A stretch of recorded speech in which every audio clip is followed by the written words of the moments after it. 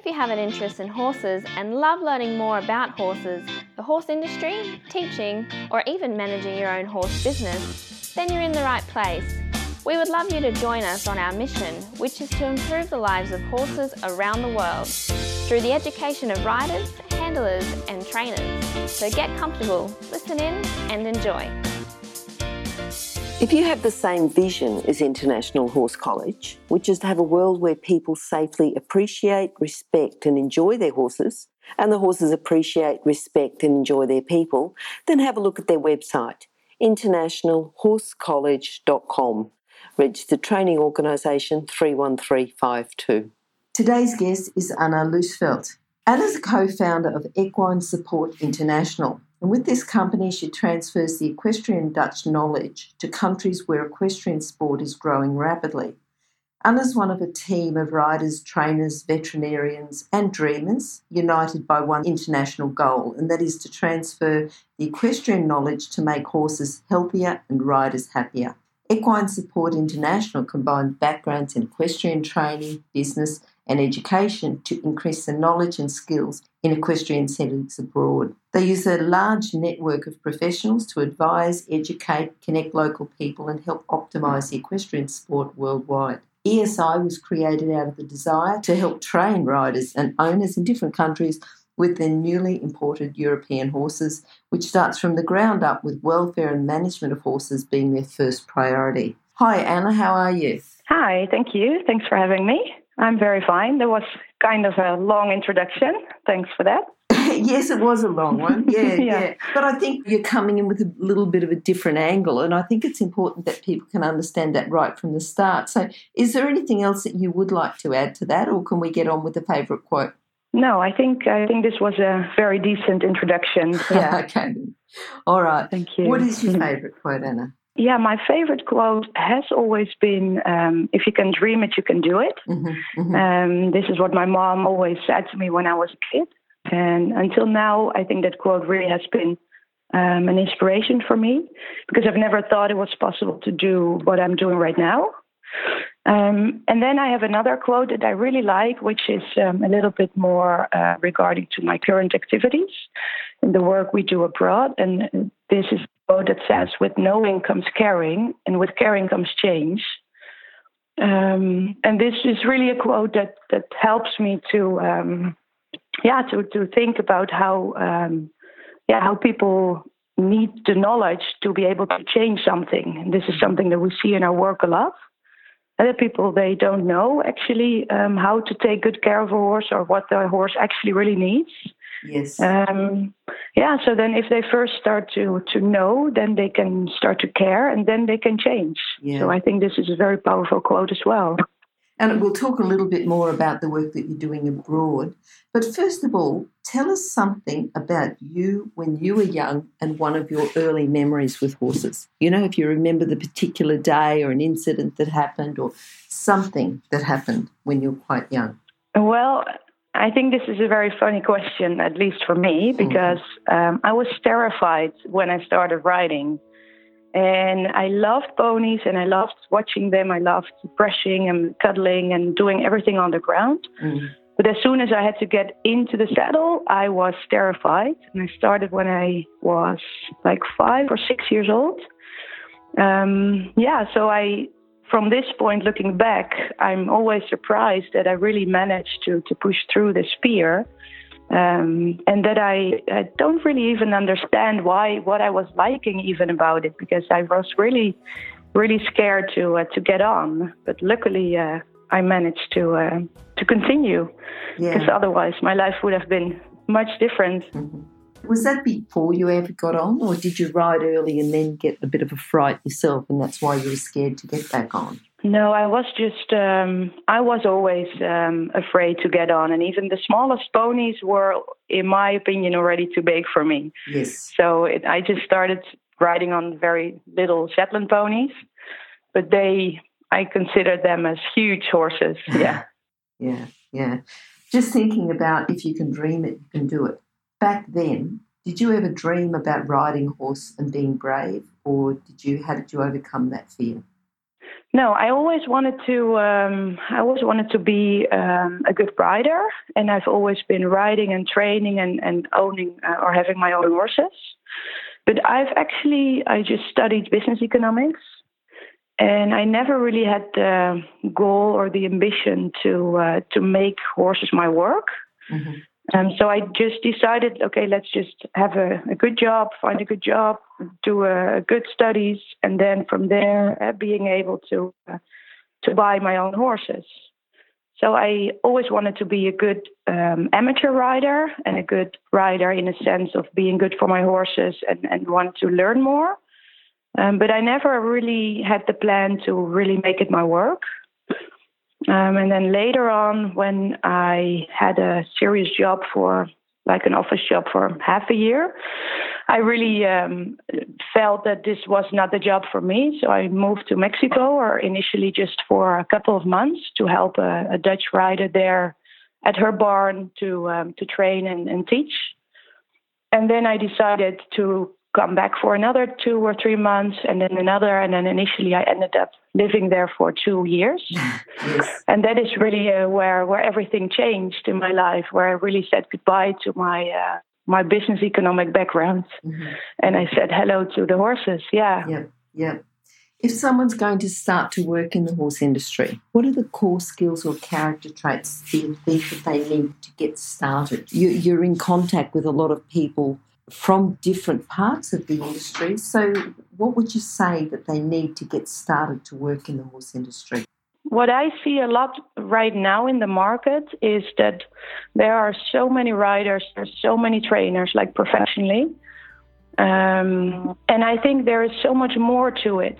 So what I really would recommend somebody who wants to start a career in the horse industry is look for your niche and be creative and try to figure out where you really can add value. Because everybody right now does the same, like teaching, training, selling horses. But I think the market also needs much more knowledge in the way of saddle fitters, chiropractors, farriers. There's so much more to it. And I think that if you're able to find your really a niche market and excel in your own market, I think that's a very important thing to find for people who want to start. Okay, I think that's very good advice, very business-like advice. I think you've brought in a bit of knowledge there from your business degree, to do with being the best you can be within your own niche. Yeah, and I think it's important that people, especially like I'm 29, mm-hmm. like the new generation that comes up, like use the current technology, use new innovations, be creative in that, because the world goes so fast right now. But what I see is that the equestrian sport is kind of conservative, and little by little, new innovations are coming up, and we see more and more new technologies being used. And I think this is really something for the next generation in the equine industry, that use the new technologies and use your time that we live in. Yeah. Yes. What's the best thing, do you think, about working with horses and working in the horse industry? For me, it's definitely the combination between working with horses, so teaching and riding, because that is also what I do. But I don't do it full time. So I combine running a business with all the administration, but also strategy and making new products. How are we doing our marketing? So really the strategic side of the business, running a business. And the horse part, where I'm really leaving the office and changing into my breeches. Yeah. So that's for me really one of the best things of working in the equine industry right now. Yeah. Okay. Tell me about Equine Support International. How did it get started? What was the key that you thought, I've got to do something here? Because you're a co-founder. What was the conversation that you had with your other co-founder, and what was the need in the market to make you form Equine Support International? Yeah, so Carlijn Pontenagel, that's the co-founder of Equine Support International. She worked in China, and where she also lived and worked, and she was working on a project for Kenny Bartels, with Tineke and Imke Bartels. Yes. And at that time, I was living in Mexico, and we didn't even know each other back then. But what she was doing there in China and what I was doing in Mexico was exactly the same. Mm-hmm. And it was sharing knowledge and trying to help people there to gain knowledge and make sure that the horses could perform better. So we actually met, I think you were also there, on one of the Paard and Lifestyle workshops. Mm-hmm. So we just met coincidentally. We started talking. We had this big connection. And she was explaining about her time in China, and I was talking about my time in Mexico. And then from there, actually, we really saw the need of knowledge in these countries where the equestrian sport is growing so fast. And then from there, actually, we started our business. Yeah, that was the first. First meeting with each other. Yes, yes. And now you've got your riders, trainers, veterinarians, and as you say, dreamers.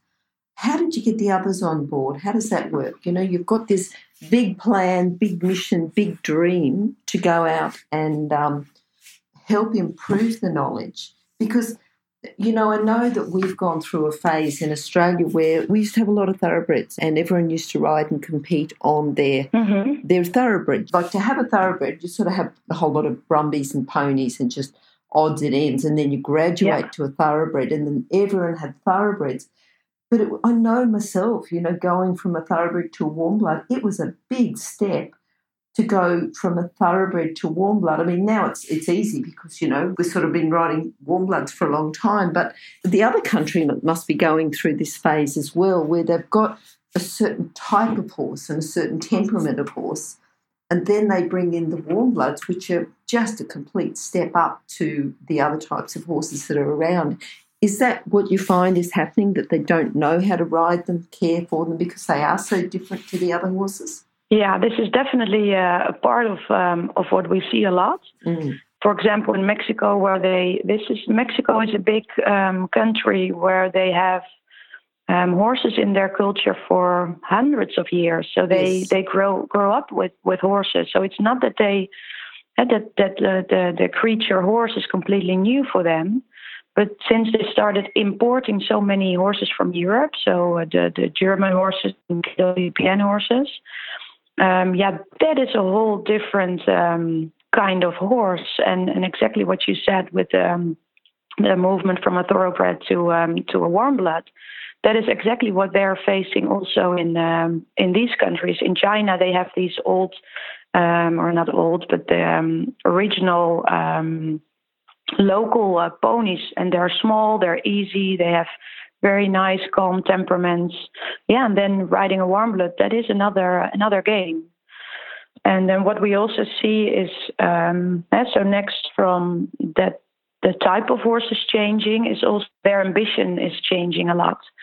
So before they were just using the horse on the land or just as as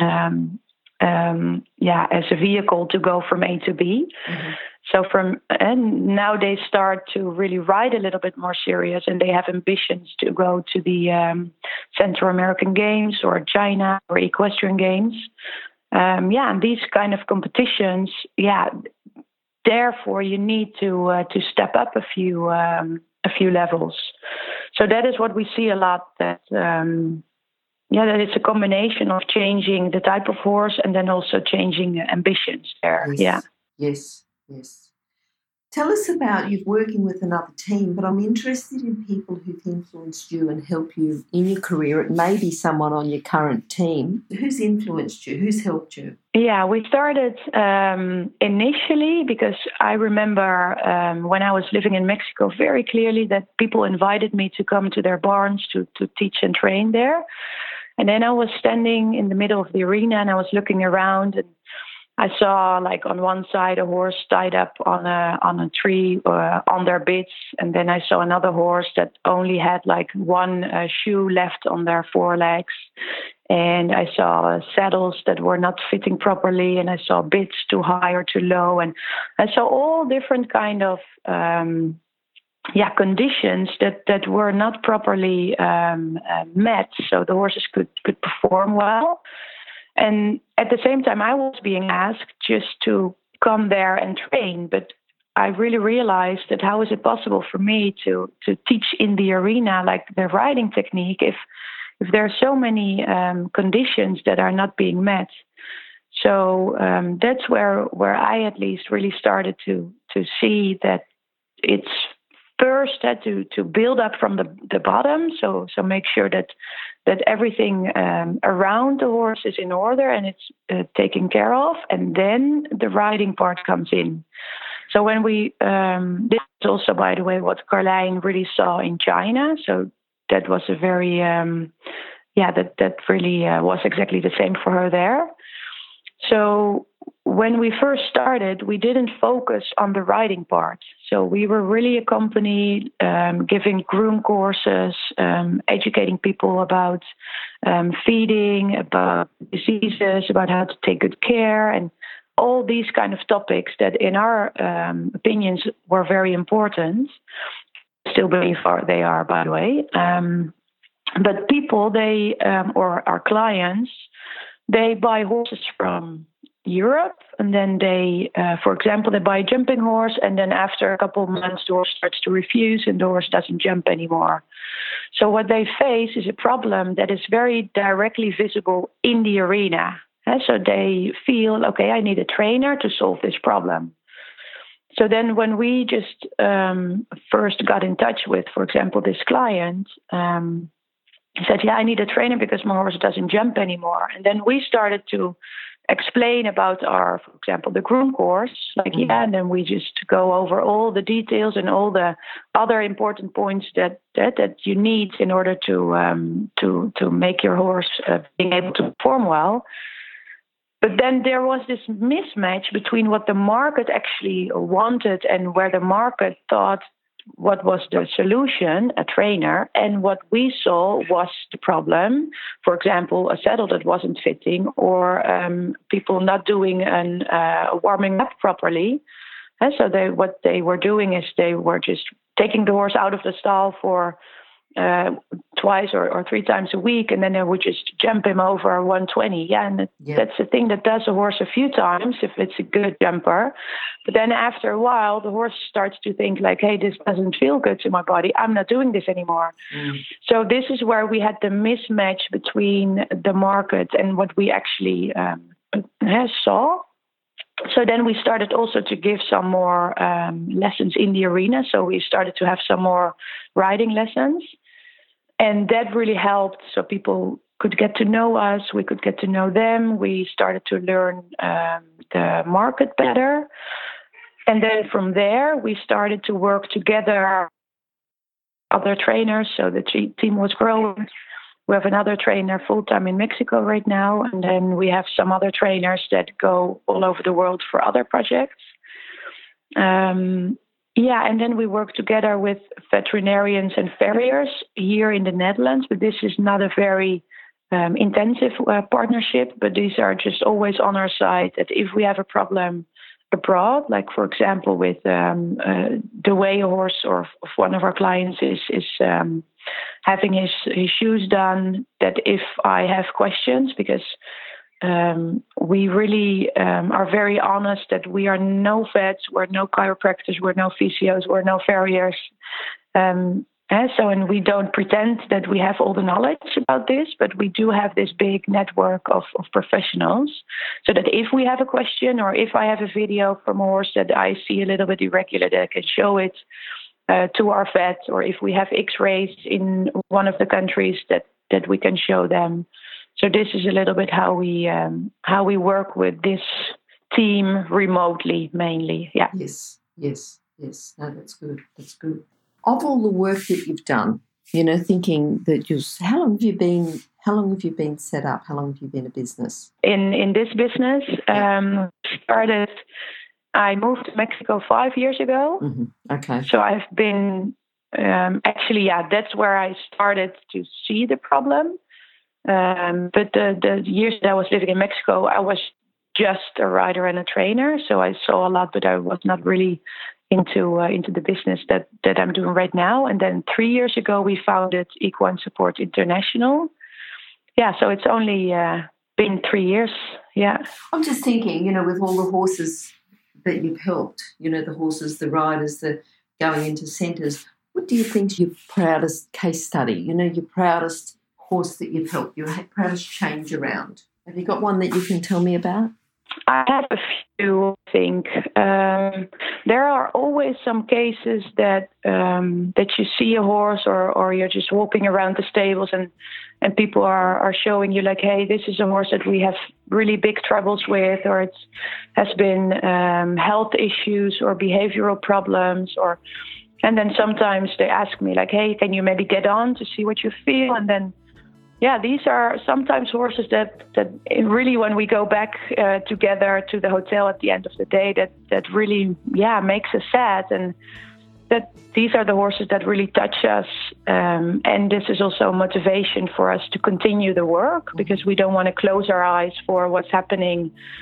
So there's not like a few in particular that cases that I can discuss, but there are like horses that that have been facing quite some problems, whether it was physical or mentally. But it's nice to see that over like a year or 2 years of intensive training, and more than training, also saddles, everything around it, that you see the horse changing, and also the rider. And we have had a few cases where, now people are sending us like videos from competitions that they're all over the moon because they rode so well. So that's very nice to see. But it's also, and that's something that you have to be very realistic about, it's a long way. And especially because people normally, when we come in a stable, they have been trying it most of the times already for a long time. So it's not something that you can change like over a week or over a month. A little bit depending on the severity of the problems, obviously. But it is something that takes time. And horses in general, training horses, training riders, takes time, because it's not an easy sport. And this is also something that we really try to explain to people, that these good cases that we have, that is because people were really, really continuing and listening very carefully, and really following all the instructions and all the tips that we gave them. And then with that perseverance, they managed to get their horses happy and healthy again. Yeah, but it's not an easy way. No. I was going to ask you, because going into a country, particularly one that doesn't, has a different language, and then you're going in, you're trying to change the culture within that country, is difficult anyway, but you're not only trying to change the culture, you're going in saying, I want to change the culture, and I want you to spend more money on getting a new saddle and doing this differently, and, it takes a lot of effort. What do you think has been the biggest challenge on, going into a new country or a new stable or a new property and having to change the culture of horse care and horse welfare? Yeah, well, it's very interesting, because this is really one of the parts that I really enjoy about the work that I do right now.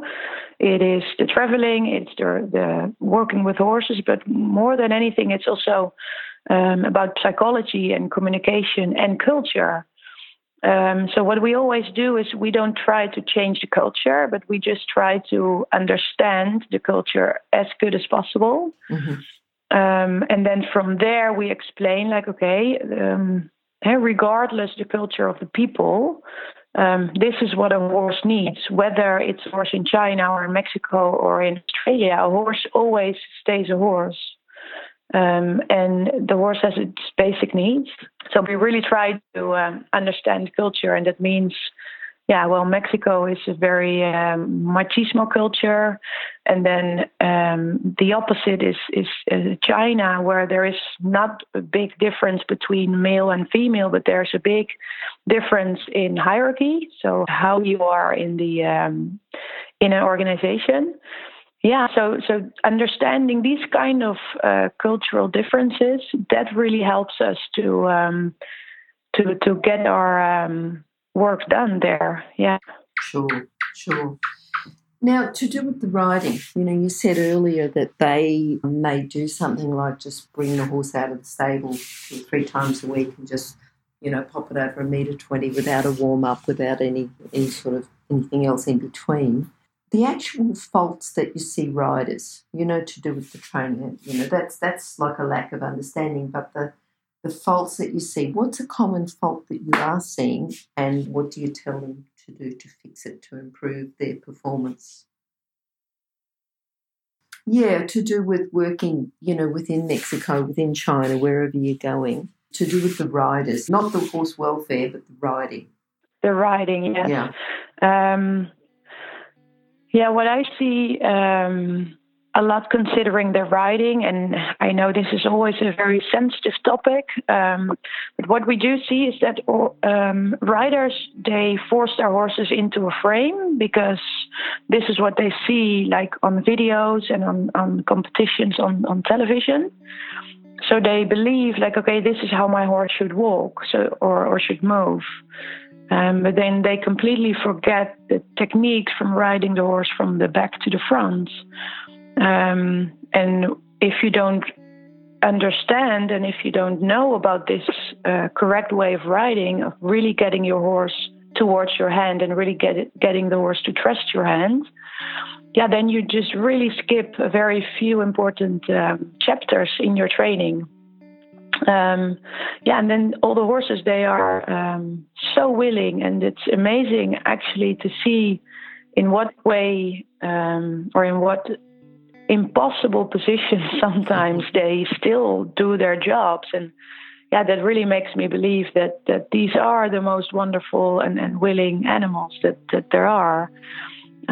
So from here, I really think that riding the horse from the back to the front, that is where it all starts, and getting your horse over the back where he can lift up his withers. But this is something that in a way, people that know this, that everybody might have heard this or might have read this, but then actually really doing it, that's a whole different story. That's another thing, because I think many people, and this was also me when I was younger, when I didn't really ride like this honest, I need to say.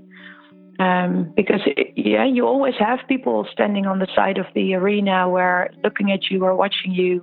And how often do you just, even though sometimes you can just do it very, very friendly, but just asking the horse to come down with your head, because that is what we are always so focused on. And I really believe that let's just focus a little bit more on the hindquarters and getting the horse over the back and moving correctly. And then from there, you can really start your training. And then riding becomes nice. And that is such a big difference. From there, if you have the feeling that a horse really moves over its back and that you don't have to force the horse down every stride with your reins, and then you can relax your shoulders and you can sit up nicely, and then riding becomes a pleasure, and then it becomes fun for both you and the horse. But I do still see lots of riders struggling with this part. In my eyes, I was the going most to say important part of riding. And I don't think that's just in Mexico or China either. I think that's sort of a worldwide phenomenon. So it's good for all. And it's a sensitive thing still. Yes. If you're an equestrian coach or a horse riding instructor, or even if you aspire to be one, have a look at the free video series for horse riding instructors on the Horse Chats website. Go there now, have a look, horsechats.com. And have you got a book that you'd like to recommend to our listeners, something that's going to help them improve their knowledge, their education? Well, if I can give a little bit a creative answer to this, I don't really have right now a book that I really can recommend, because it's such a big group, and I really like to recommend books to people I know. So I can recommend something a little bit more personal. I was going to say, what about a book that's helped you in your career? I really liked the book Inside Your Ride from Tonya Johnson. I think she's been here before. This is a book about mental training for riders. It's a very interesting read, I think, for every rider, because we all face so many struggles are actually in our heads and not in the riding or in the taking care of the horse. And this is also a little bit regarding the last question about the correct way of riding. We have in the Netherlands a very ambitious young entrepreneur. Her name is Connie Loonstra, and she's the owner of Dressage Pro. And she really has lots of videos about how to really ride correctly. And she has this huge goal to really make this knowledge available for everybody over the whole world. So if there's anything that I can recommend, then it's really her website and all the videos that she uploads. Yeah, she works together with the Dutch team coach right now, and yeah, it's amazing to see what they do and how they set up their goals. That's really very inspiring to see as well. Yeah. And remember, you can find all the books recommended by our guests at horsechats.com/books. You can have a look at the guest page for the individual book they recommended, or just look at the recommended books by order of popularity at horsechats.com/books. What are you looking forward to at the moment? What have you got planned in the next 12 months, 2 years? Our summers are always very busy because lots of people from over the whole world are coming to train here in the Netherlands with us during the summer. So we have workshops here, we have excursions, we take people to breeding stables, to the KWPN Center, to big international competitions, to the tech shops if they want. And then every morning we ride, we have workshops. So they really get an insight in the Dutch equine industry. And we have nice dinners and a good time together, which I think is also very nice. So summer is always very exciting for us. And then we're planning on, working towards our own center in the next year. So hopefully next summer we have a little bit more from ourselves where we can have more people and also have people stay at the same place where also the horses are and have nice guest rooms. Because right now we use some other stables as well where we work together with. But yeah, it's always been our dream to really have our own place. Yes. So that would be something very big for us. Okay, yeah. Well, that's good. Now, would you be able to summarise your philosophy with horses as well, just into a couple of sentences? I would say be sincere, be honest, and be creative. Okay. So in a way that be creative if you have problems with your horses, be creative in finding your niche market if you have the ambition to start working in the equine industry. Be honest to your horse, but also be honest to the people around you and the people you work with, because I see that there's lots of things going on in the equine industry, and I think personal integrity is something that we really need in the equine industry. Honest people.